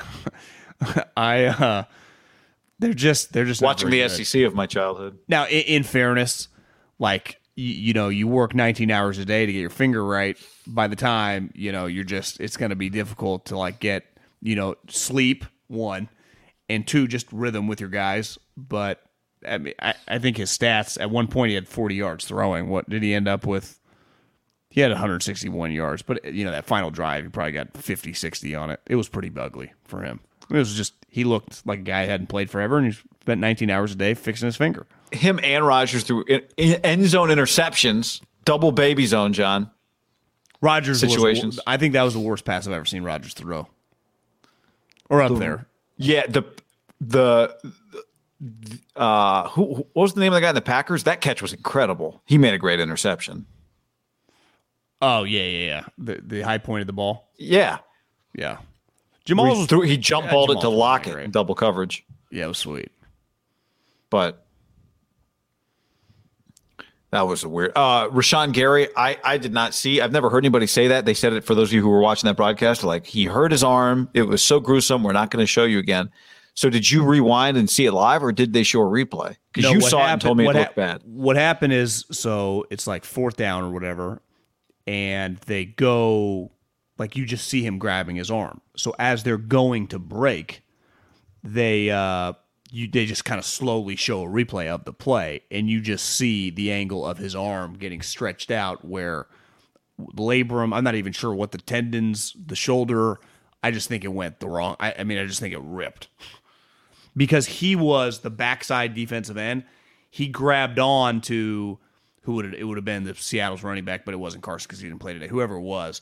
And he kind of went for a ride, right? But his body was still far away, so he didn't have the ability to kind of hold him up. So the running back went, and his body kind of took him, and they were going opposite directions, the body and the arm. And and they showed LaFleur because they had lost Aaron Jones earlier in the game. It kind of looked like, did he just tear his ACL? And I saw a rap sheet, it just sprained MCL. Oh, Michelle said he was crying. Yeah, when he said he was crying. Like, she did. She said he was crying. Like, he went over to see. No. Wrong broadcast crew. There was another guy. Said Michelle. It was Ingold was crying tonight. Yeah, but Tracy Wolfson said he was crying. So once they did that, you could just see that, his arm ripped. But LaFleur was like screaming motherfucker because he just realized, I think, like, did I just lose my starting defensive end and my starting running back in like 15-minute span? You just can't keep losing people. I don't care who you are. That's the one problem with Tampa Bay. Tampa lost Richard Sherman, who's like a much higher level human version of Josh Norman, right? I think the Niners would have just loved if Richard could have just stayed a little younger and healthier, and they would have kept him and not had to do this Josh Norman thing. But Richard's body's kind of it's over. Like, he got hurt in warm-ups, and then they're like, yeah, it's going to be several weeks. Like, you don't get hurt in warm-ups and then, like, serious injuries, right? Well, and by the way, it's not like he was coming back from any injury. He was coming back from an Achilles strain or whatever. He got hurt in his debut with them, right? Wasn't it an Achilles thing? Maybe a calf. Oh, okay. He hurt his calf in warm-up, so maybe he just re-injures it. But part of getting old and just your body breaking down, and this happened to us last year in San Francisco, they have a lot of injuries. Antonio Brown's still in a boot. Like, they're just missing a ton of guys. I watched Melanie Collins. Melanie Collins fan. She was talking to Bruce before the game, and she said that you guys came out of the bye last year. You didn't lose a game. She's like, what can you do to do that again? He's like, well, we just need to get healthy. We have a million injuries. And clearly, like, Tom is 44. You know, he can only do so much, and he can't run. The second Tom throws 2 picks, like, Tom is 44. They kicked what? That's what Kyle Shanahan said not long ago, John. It might have been that game because Chase Young tore his ACL in a non-contact. He went down, carted off. He was crying. Yeah, a lot of injuries today, guy. Except McCorkle, he's healthy. A lot of injuries, a lot of slipping. There was a lot of slipping I guess it was ice cold the Packer game, but McCorkle not the greatest day. I mean, it just wasn't. No, I mean, it felt the morning games were definitely. I got outside and went for a walk. Yeah, like get a little sun on the body, because it was not great. It was not great. But I mean, some other things happened. The Bucs lost off a bye to Heineke. Mike White came back to earth. The backup quarterbacks who have looked good, McCoy and Mike White, midnight struck. The problem is for the 49ers, those guys look sweet against them, and then they shit the bed against other teams. I mean, I looked up at one point in time, it was 20-0. It's like, the Cardinals just going to lose like 50-0 in this game? And they were bound to just lose a game, especially they're missing all these players. But what if those guys aren't healthy? Like, it is something to keep an eye on. They have a lot of injuries as well. Eric says, here's a question for you guys. Eric Dane, full name on the internet. Here's a question. Your team is in the playoffs. You can have Brady, Rodgers, Kyler, Dak, or Stafford. Where does Stafford rank on your list? Well, Brady and Rodgers are 1 and 2. In which order? I'd go Brady 1, Rodgers 2. It just depends on Tampa. I just want Brady, but if I put Brady on the Bucks, or Green Bay, it feels like they'd be worse. Like they need Rodgers to kind of make some shit happen. Yeah. But yeah, Tom's earned it. You put Tom 1. It's weird. Tom's the greatest. It's not even earned it to me. It's like money time playoffs. I just trust him the most. Yeah, I agree. So Brady, Rodgers, I would take Dak over all the next 3. I would not. If you told me they're healthy, they're all healthy, I'm taking Kyler third. In a playoff game? Yep. I think I would go Brady, Rodgers, Dak. I don't really even like Kyler. I like the player, but something about him I just don't really like. I'm with you. Bad body language the other day on the sideline. Yeah, he's just a bad body language guy. I hate bad body language guy. But I know, something off. I would trust him to do way crazier shit in a playoff game than Stafford might throw 3 picks. So Stafford's dead last. I think so, yeah. And I don't even like Kyler. Yeah, same. I think there's a decent Patrick chance. Says I would take Dak too. I think there's a decent chance Stafford's playoff debut with the Rams, it could be devastating. Well, that's the one thing I keep saying. I think they can win the Super Bowl, but what has he actually won, right? Let's see. He looked bad last week. Let's, give him a chance. He gets Norman and Lenore and the crew. When does Josh Norman's first penalty for smacking? Is Odell going to get in this game? I saw them sewing his jersey. Yeah, I think he plays. I bet he gets packages like Deshaun. I agree. Dak would be third. So when does Josh Norman get his first? When does Josh Norman get his first penalty? Dak is really good, guy. I was too low on him. He's really good. I agree. He's really good. I agree. CeeDee Lamb and Amari Cooper. He's really good. Who's not good is Calzada from A&M. Don't ever bet on that fucking kid. I thought they were gonna cover for you, and then they didn't. They had a lot of chances to go. What was the line? Were they +3? Is that what it was? No, I thought I took them. I thought they were minus points. They were. Oh, A&M was minus points. Maybe it was +2. I don't know. It was. I texted you that night. We were texting. I thought you told me A&M was. Maybe it was minus getting 1, points, but yeah, I think Ole Miss was an underdog if I remember correctly. Okay, but they got worked. Lane Kiffin is a star coach guy. That's just period, point blank, end of story. Lane Kiffin is a star, and I honestly see him with Leach. Leach is just really good coach. Mike Leach, you put him places, he wins. People complain about him. I know, you guys that had to be around him, he can drive some people nuts. That guy fucking wins. Lane Kiffin is even a higher level version, but I didn't realize, I haven't watched Ole Miss that much.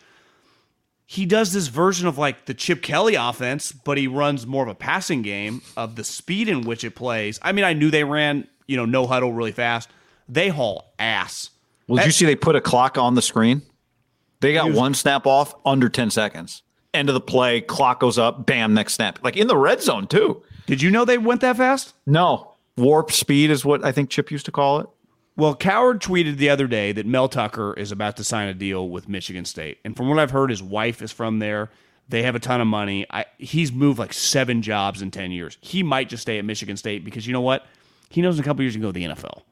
Right? It's just I don't. Or you can be like a lot of coaches that coach at Michigan State and just stay there if you like it there, right? Yeah. So if they pay him $7-8 million, think about it. Michigan State's coaches generally there's some longevity there.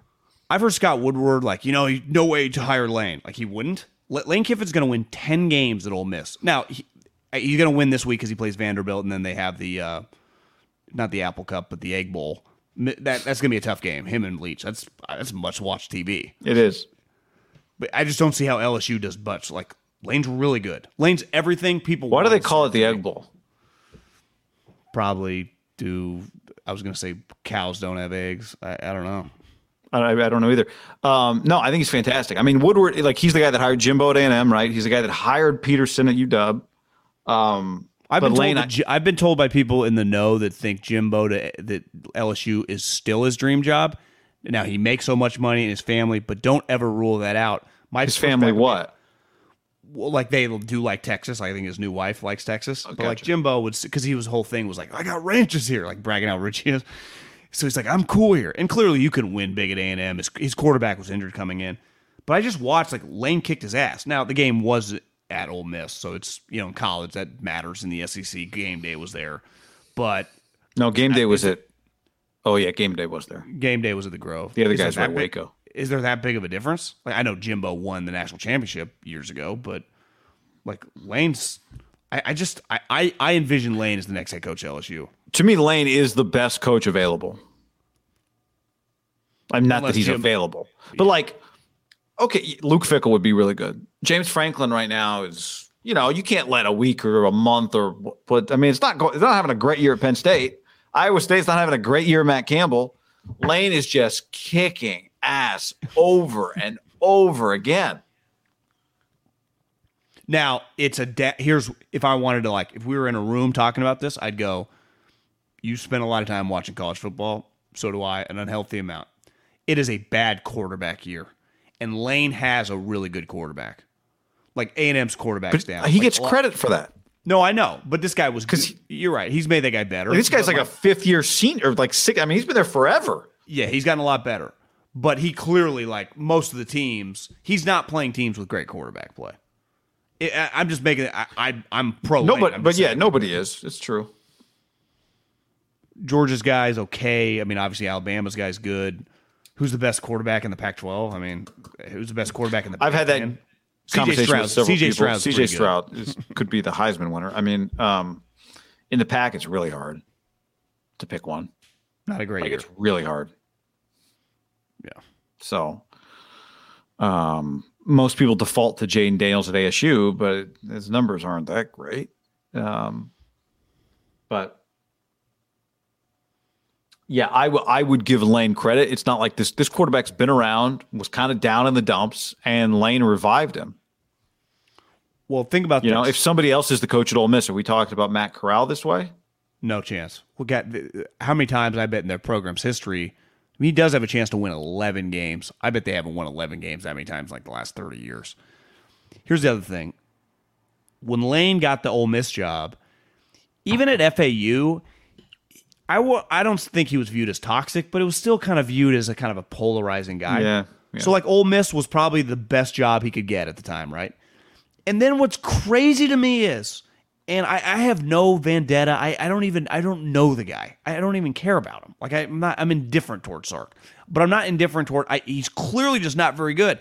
Somehow Sark gets dragged out of a team meeting at USC for being wasted at like 9 a.m. And somehow 3 or 4 years later, he's less polarizing than Lane, yet his record as a head coach was never very good. And he gets the fucking Texas job. Like, Lane never would have sniffed the Texas job until he did like a job like Ole Miss. Yet Sark didn't have to do that. I've heard Sark's just a charming guy, which is a likable guy. Lane's might just be a little more difficult to connect with. Might be that simple. Did you watch Game Day at all on Saturday morning? I didn't. I know Lane went on. He's just a weird guy, kind of. Yeah, I think that's part of it. You get in the room, people want to trust you, and like I'm explaining to you, like I get it, but at some point,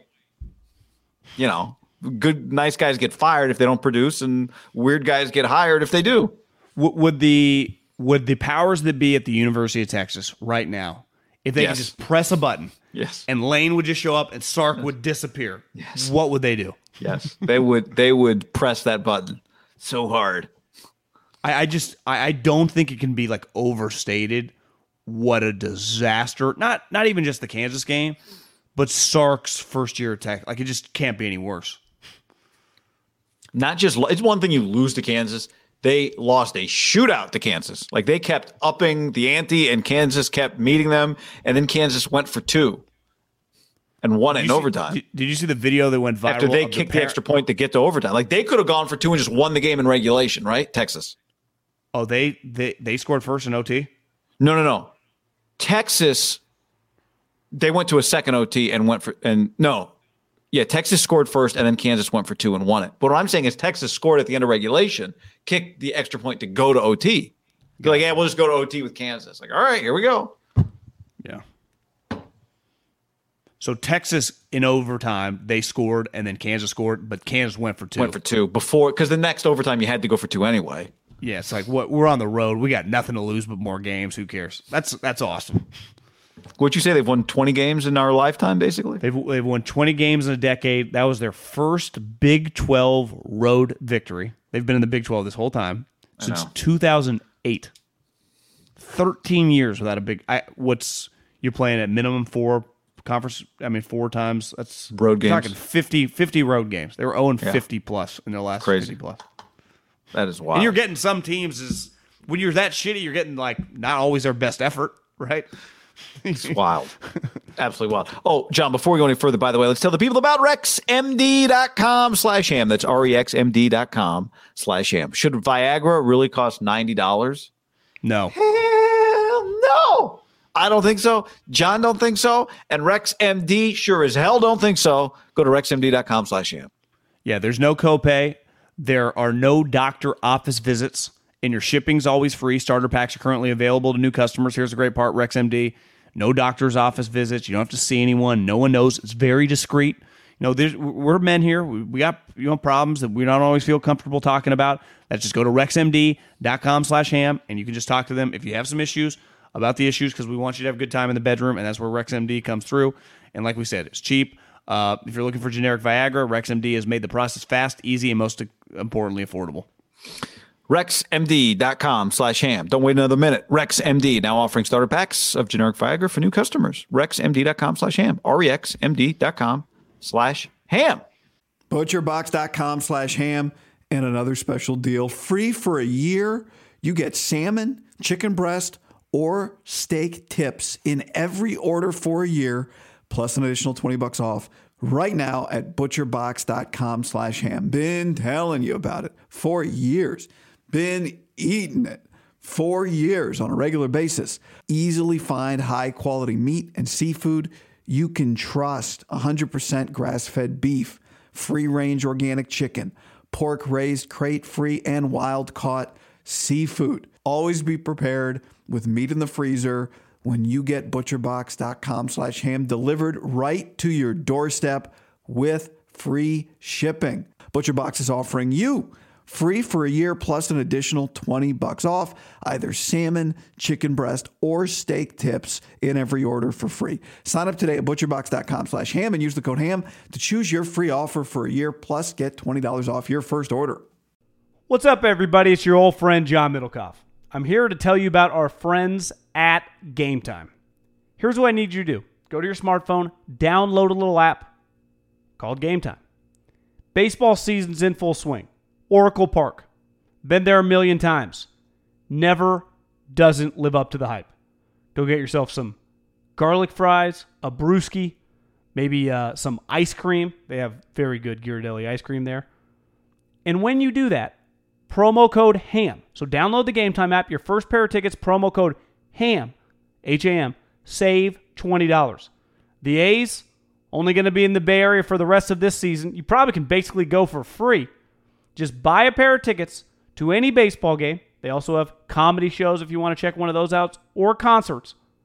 Game Time app, promo code HAM, save yourself $20. We don't even need a thank you. Just hammer that promo code. When you need mealtime inspiration, it's worth shopping Kroger, where you'll find over 30,000 mouth-watering choices that excite your inner foodie. And no matter what tasty choice you make, you'll enjoy our everyday low prices, plus extra ways to save, like digital coupons worth over $600 each week. You can also save up to $1 off per gallon at the pump with fuel points. More savings and more inspiring flavors make shopping Kroger worth it every time. Kroger, fresh for everyone. Fuel restrictions apply. Save big on your Memorial Day barbecue, all in the Kroger app. Get 3-pound rolls of juicy 80% lean ground beef for $3.49 a pound with a digital coupon. Then get select varieties of flavorful Powerade, Body Armor Super Drink, or Arizona tea for 77 cents each, all with your card. Shop these deals at your local Kroger today, or tap the screen now to download the Kroger app to save big today. Kroger, fresh for everyone. Prices and product availability subject to change. Restrictions apply. See site for details. Do you think that Justin Wilcox makes it, if the job is available, to the postponed USC game? Or do you think he's already the head coach at Washington, if that's a possibility? Well, that game's on December 4th. The USC-Cal postponed rescheduled game's December 4th, which is like a week and a half before the early signing period, which is December 15th, I think. I'd be surprised if all his guys stayed. Like if, who's SC going to have on the field for that game? I don't know. If they're like not bowl eligible, it could be weird. Is SC Cal's guys to play? Is SC a lock to participate in that game? Well, yeah, they agreed to reschedule it, so somebody wearing an SC uniform is going to play in the game. But the Cal guys want to play in that game, which is why the game's rescheduled. Because, well, we'll see what happens. They have to win out in order to become bowl eligible. I think Justin would coach I think he'd wait till after that game out of respect for those players. Wouldn't shock me if he didn't, because weird situation. But was he a lock to get the job? I don't think he's a lock, no. But the search starts now. And he's going to actively try. And I don't blame him. As Wilner said, he laid this out, I think, like last week on like Tuesday. He's like, I think Jimmy Lake's going to get fired, and I think Wilcox is going to be the job. And my thought was, if Wilcox get that job, he would crawl naked starting right now to get that job, to get out of the mess that he's in no fault of his own. Yeah, no, and I even think outside of COVID, like even you set aside everything COVID, Cal is just a difficult place to win, period. I was thinking about this. If he leaves, I think that is one of the worst Power 5 jobs in America. One, they don't pay that much. The COVID rules guy are not only they're going to be like that in Berkeley for fucking years. It's not going to change. So now it's a head coaching job in the Pac-12. I'm not like ignorant, and someone might take it, but some of these like Tim DeRuyter. What's Tim DeRuyter make as the defensive coordinator at Oregon? $1.5 million? Does that feel like a lot? Yeah, no, I mean, John Donovan, the OC at Washington, was making like $830, so Tim might be maybe 1.2. Yeah, so he's at a place where they can just recruit big time, kick ass, take names. They're going to be in the mix to make the playoffs every year. Like, now, some people like being head coaches. He's already coached there. If they offer Tim DeRuyter the job for like $2.5 million. Yeah, this says $825 with another $125 in incentives. So call it around $1 million. Everything's free for him, right? It's a good job. So if you can double your pay, Cal would say offered him $2.5 million. Yeah. More than double. Yeah. Depends. I mean, he was there, right? Yeah, that's what I'm saying. Like he would know. He'd be a guy that they'd be interested in. Yeah, I think you to more than double your pay and become a head coach again, I would think he'd want to become a head coach again. I wouldn't touch that job with a 50-foot fucking pole because of what it's not going to change the testing thing for you. But see, I think you're overstating the testing thing, and the real question is, can you win there in normal years? I think that's the question. Like, will you get the support in normal? But normal, you're gonna think for the next several years. Like for that guy, he's gonna live like 2023, 2024, 5. Like you're gonna live in that environment for a long time. Maybe. I'm not convinced you're dealing with that sort of testing thing for 3 more years. I don't think I wouldn't expect I don't know. that. I would. No, I don't know either, but that seems extreme even for Berkeley to me. Yeah, 3 more years. Huh? But COVID's not going to go away, and they're just not going to change. Yeah, I don't know. It'd be the question you ask in the meeting, and they won't have an answer for you. But I think becoming a head coach is it's just, you don't get a lot of those chances, let alone second chances, if it was somebody in that position. But I'll beg to go to Washington State or something over that job. Yeah, I mean they're all unique jobs. I think Jed's Fishes, they were in their game with Utah this week. Arizona, they got a chance. It's going to take a few years, but they got a chance.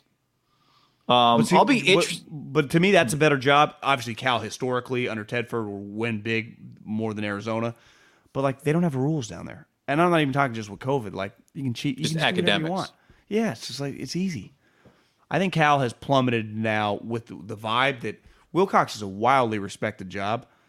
The things that people are saying in the college football coach, it is viewed as a toxic place, and not from a football, from players and coaches like playing and coaching, but just what you have to overcome. Even in the Pac-12, is just in theory should be easier, right? Because there's like less competition than like the SEC or the Big Ten. No, I think you get it a little bit probably at Colorado historically. You get it at Cal, Stanford, but it's different at Stanford. It's just terrible. But I'm just saying there are like I think there's people at Colorado who just don't think you should have a football team, right? Like that work at the university. Like at Cal, there's just you'd say that's not a place that's just the university is all in on football. Like that's not. You think anyone, if they had that thought at Ole Miss, they'd fire you immediately? Like if you said that out loud? Yeah, now I don't know that it's many people, but I think there's like I think one of the Board of Regents at Colorado famously like always votes against coaching raises. Now that said, I do think they actually Colorado. If you go to Colorado's facility, like they're pretty into football. No, like if you go look at their new coaches' offices. But feels like Colorado's a football state too. Just like you think Colorado, Denver. Even though they don't have like the greatest players, but yeah. I mean, they had Mel Tucker for a year, but they were on the right guy. You gotta give them credit. They were the right guy. You're right. Yeah. UW. So they're gonna pay. It looks like Jimmy Lake like $9-10 million. Pretty crazy situation. They hated him nuts. That much. Like universally, just approval. Nick Saban was going to hire him in Alabama. They gave him a raise. Nick Saban wanted to hire him again. They just gave him the head coaching job. Like it's pretty nuts. Nick Saban was coming after Jimmy Lake. Yes, they gave him a raise to keep him. 13 games he got, John. 13 games, and not a soul has defended. Saturday? Is that 14 or is that? I don't know if I'm counting Saturday. I'm fucking with you. That's a good question. We should count Saturday. Well, I mean, he didn't get to coach it. So you think he knew he was fired before that game? I mean, he probably knew this week he was in. I don't know. I mean, they asked the interim coach last week, "Is Jimmy going to be back next week?" And he was like, you got to ask the athletics director. Yeah, he didn't even want to mess with it. Wasn't the interim coach Jimmy Lake's guy? Probably right. Yeah, Bob Gregory. He was a Tedford guy at Cal. Really nice guy. I mean, like super good guy. I met him once. Shane Vereen, who you golfed with, we golfed with, loves him. Yeah, loved him. He went to Boise after that. And I think it was Peterson there or something, but really well-respected guy. He was their defensive coordinator. But it's wild. I mean, it's wild. There hasn't been any like, no, this is bullshit. I haven't heard. Now, somebody's saying it somewhere, maybe. I don't know.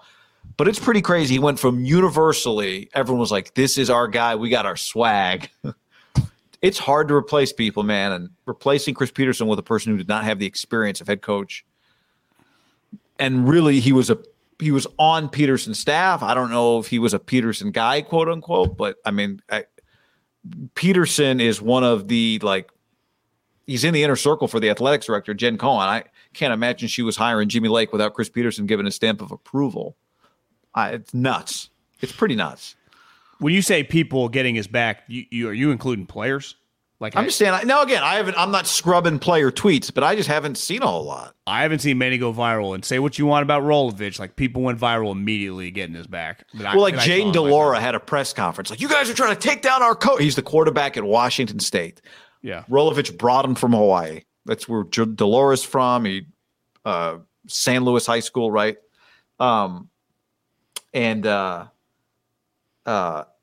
The last week, I think, before Rolovich got fired, he had a press conference. And he was like, you guys are trying to take out our head coach? Well, we've got his back. Like one of those deals. And now they've played well without him, too. I mean, they gave Oregon a fight. But that guy's got some shit to him. Isn't it a little weird that I know it's a tough spot as the interim assistant said that, though? I guess what's he going to say? Like, people took it as weird, yeah. Yeah. But it is, I guess, the right answer. Because it's a tough spot. It's not an easy spot, so I can't. But is it a disaster in there? Like, was he just a royal? Like, everyone hated him all of a sudden? It feels like that's what happened. That maybe he was immature. He talked a lot of shit as like a DB coach and a co-DC, and then got the DC job, and maybe never adjusted to what the job is, which is maybe a little bit more stability and maturity. And well, then to I don't know, me, it's hard because there haven't really been a lot of details outside of that weak shit he talked about Oregon. And then, hitting the player in the face and pushing him in the back, which I just made it sound worse than it actually was. Yeah, because I didn't think it was that bad. I thought it was a little overrated. But the way you just described it, which is the way it felt, usually when you get rid of someone, you hire the polar opposite. And Wilcox, and I'd even say Jonathan Smith, do just feel like mature, got their shit together, and they're in the conference. Now, both their records, Wilcox, I saw someone put his records not very good. It's not good, no. And Jonathan's having, they just got bowl eligible, I would imagine, for the first time there. But, like, those two guys, and they've both been there, do just feel like if you wanted to pivot away from guy that couldn't handle the cash, the spotlight, just was over his head. You just want people that can handle it and that that you would get to say yes. I don't know, Jonathan would be a lock to say yes, but Wilcox for sure. Like, to me, those guys are getting interviewed, right? It feels like those two guys would get interviewed. Justin knows. I mean, he was there, right? So they know him. And wasn't Jonathan? Yeah, well, obviously Jonathan was there too, for sure. But I also think both of them would have a Peterson. If Chris Peterson still has sway around that department and that institution. And I think Justin, even though they haven't won a lot, it goes back to what you said about the difficulty at Cal. That program changed when he took it over from what it was with Sonny Dykes. It was soft, and Sonny's had his success since, but it immediately turned into like now it's like you're going to level up in terms of the talent that you can get. Are you going to be able to recruit and sign those guys? That would be my question for Justin Wilcox. But I am a humongous Justin Wilcox fan, John. I think he is exactly what you're talking about when you're talking about somebody who understands what it means to run a program. And I think Jonathan Smith is the same. With those two guys, I'm not going to go all over the place based on they lost 2 games or they won a game. I think Justin's a really good coach. Who did not have a great record? His first head coaching job was Mario Cristobal. But the circumstances at FIU, like he rebirthed that program. The program had been dead. He brought it back. I thought people made way too much, even at the beginning when Oregon got him, of like, this guy deserves another chance when you really looked at what FIU was. So, yeah, I think those guys will have – I would interview them. Absolutely, I would interview them. And I think they'd settle things down. Well, you have the comment of Moorhead. To me, he's not a West Coast guy, right? He was a hired gun and a good hired gun because he's good. But, to me, he feels like a pretty big stretch. I've seen his name on lists, which it doesn't feel like he's a fit at all. I think the Chris Peterson. I disagree. No, I wouldn't hire him at Washington. They're going to want an offensive guy, right? Yeah, I wouldn't hire him at Washington, but I think Washington State might hire him. You're right. He's not Joe. I would have thought. You're right. He's not a West Coast guy, but keep in mind, who is he? He's probably been recruiting some pretty impressive players at Oregon. I had an Oregon game this year, and he feels like he's a PA guy. I'm pretty sure. Do you have his thing? Yeah, PA guy. And PA guys, I think, kind of work anywhere. Yeah, they do. And he's because they're just kind of blue collar people. He's a really easy to talk to guy. I think he's got a really good disposition. He's unique. Like, he's kind of clever and he's kind of fun. Kind of came out of nowhere guy before he went to James Franklin. He was not a big school coach. No. Where was he? He's got a little Chip Kelly background to him, like Georgetown, Akron, Fordham. And then he must have been killing it at Fordham, and James Franklin hired him, and obviously he became a star under James Franklin, right? Because they were winning 11 games and putting up points. And he's now SEC's probably not a fit for him, right? He was 2 years at Mississippi State. Wasn't it a disaster there too? Like, it just did not work. I thought at Mississippi State. He went 8-5, 6-7. His first year he won no games in the SEC. His second year he went 3-5. But I thought it was more like a disaster in terms with like people, and it didn't work. No, it was because here's. At an emotional press conference the following day, so after they lost the Egg Bowl, he had lost back-to-back. Moorhead was only the third Bulldog coach to win it. No, he won both Egg Bowls. At an emotional press conference the following day, Moorhead tried to knock down the rumors about his job security, saying, "This is my school, this is my team, this is my program, and anyone who thought otherwise could go pound sand and kick rocks. You'll have to drag my Yankee ass out of here." So maybe that pissed some people off, right? So maybe he felt like they didn't embrace him, right? Yeah. The Northeast guy. Yeah, I think he's got PA guys. Yankee ass out of here. You agree? That's fighting words. That was probably a dumb thing to say down there, huh? Unless you're just like I'm not hanging around for people who don't like me. That's a great line, guy. That's a great line. G says, guys, we're talking about Fordham. It's either time to end the pod or get back to the NFL. It's late. Agent says, I don't even know what they're talking about. LOL. What else do we have on the list for today? Yeah, that'd be enough. All right. Okay, so we'll be back. Our plan at this point is to do a Tuesday, kind of early Tuesday situation. But, if the Niners win and walk off at the end of overtime Monday night, maybe we'll see what happens Monday. We'll keep you guys updated and appraised of the circumstances. Yeah. All right. Adios. Thanks for hanging, everybody, on this Sunday night. Sleep tight. When you need mealtime inspiration, it's worth shopping Kroger, where you'll find over 30,000 mouth-watering choices that excite your inner foodie. And no matter what tasty choice you make, you'll enjoy our everyday low prices, plus extra ways to save, like digital coupons worth over $600 each week. You can also save up to $1 off per gallon at the pump with fuel points. More savings and more inspiring flavors make shopping Kroger worth it every time. Kroger, fresh for everyone. Fuel restrictions apply.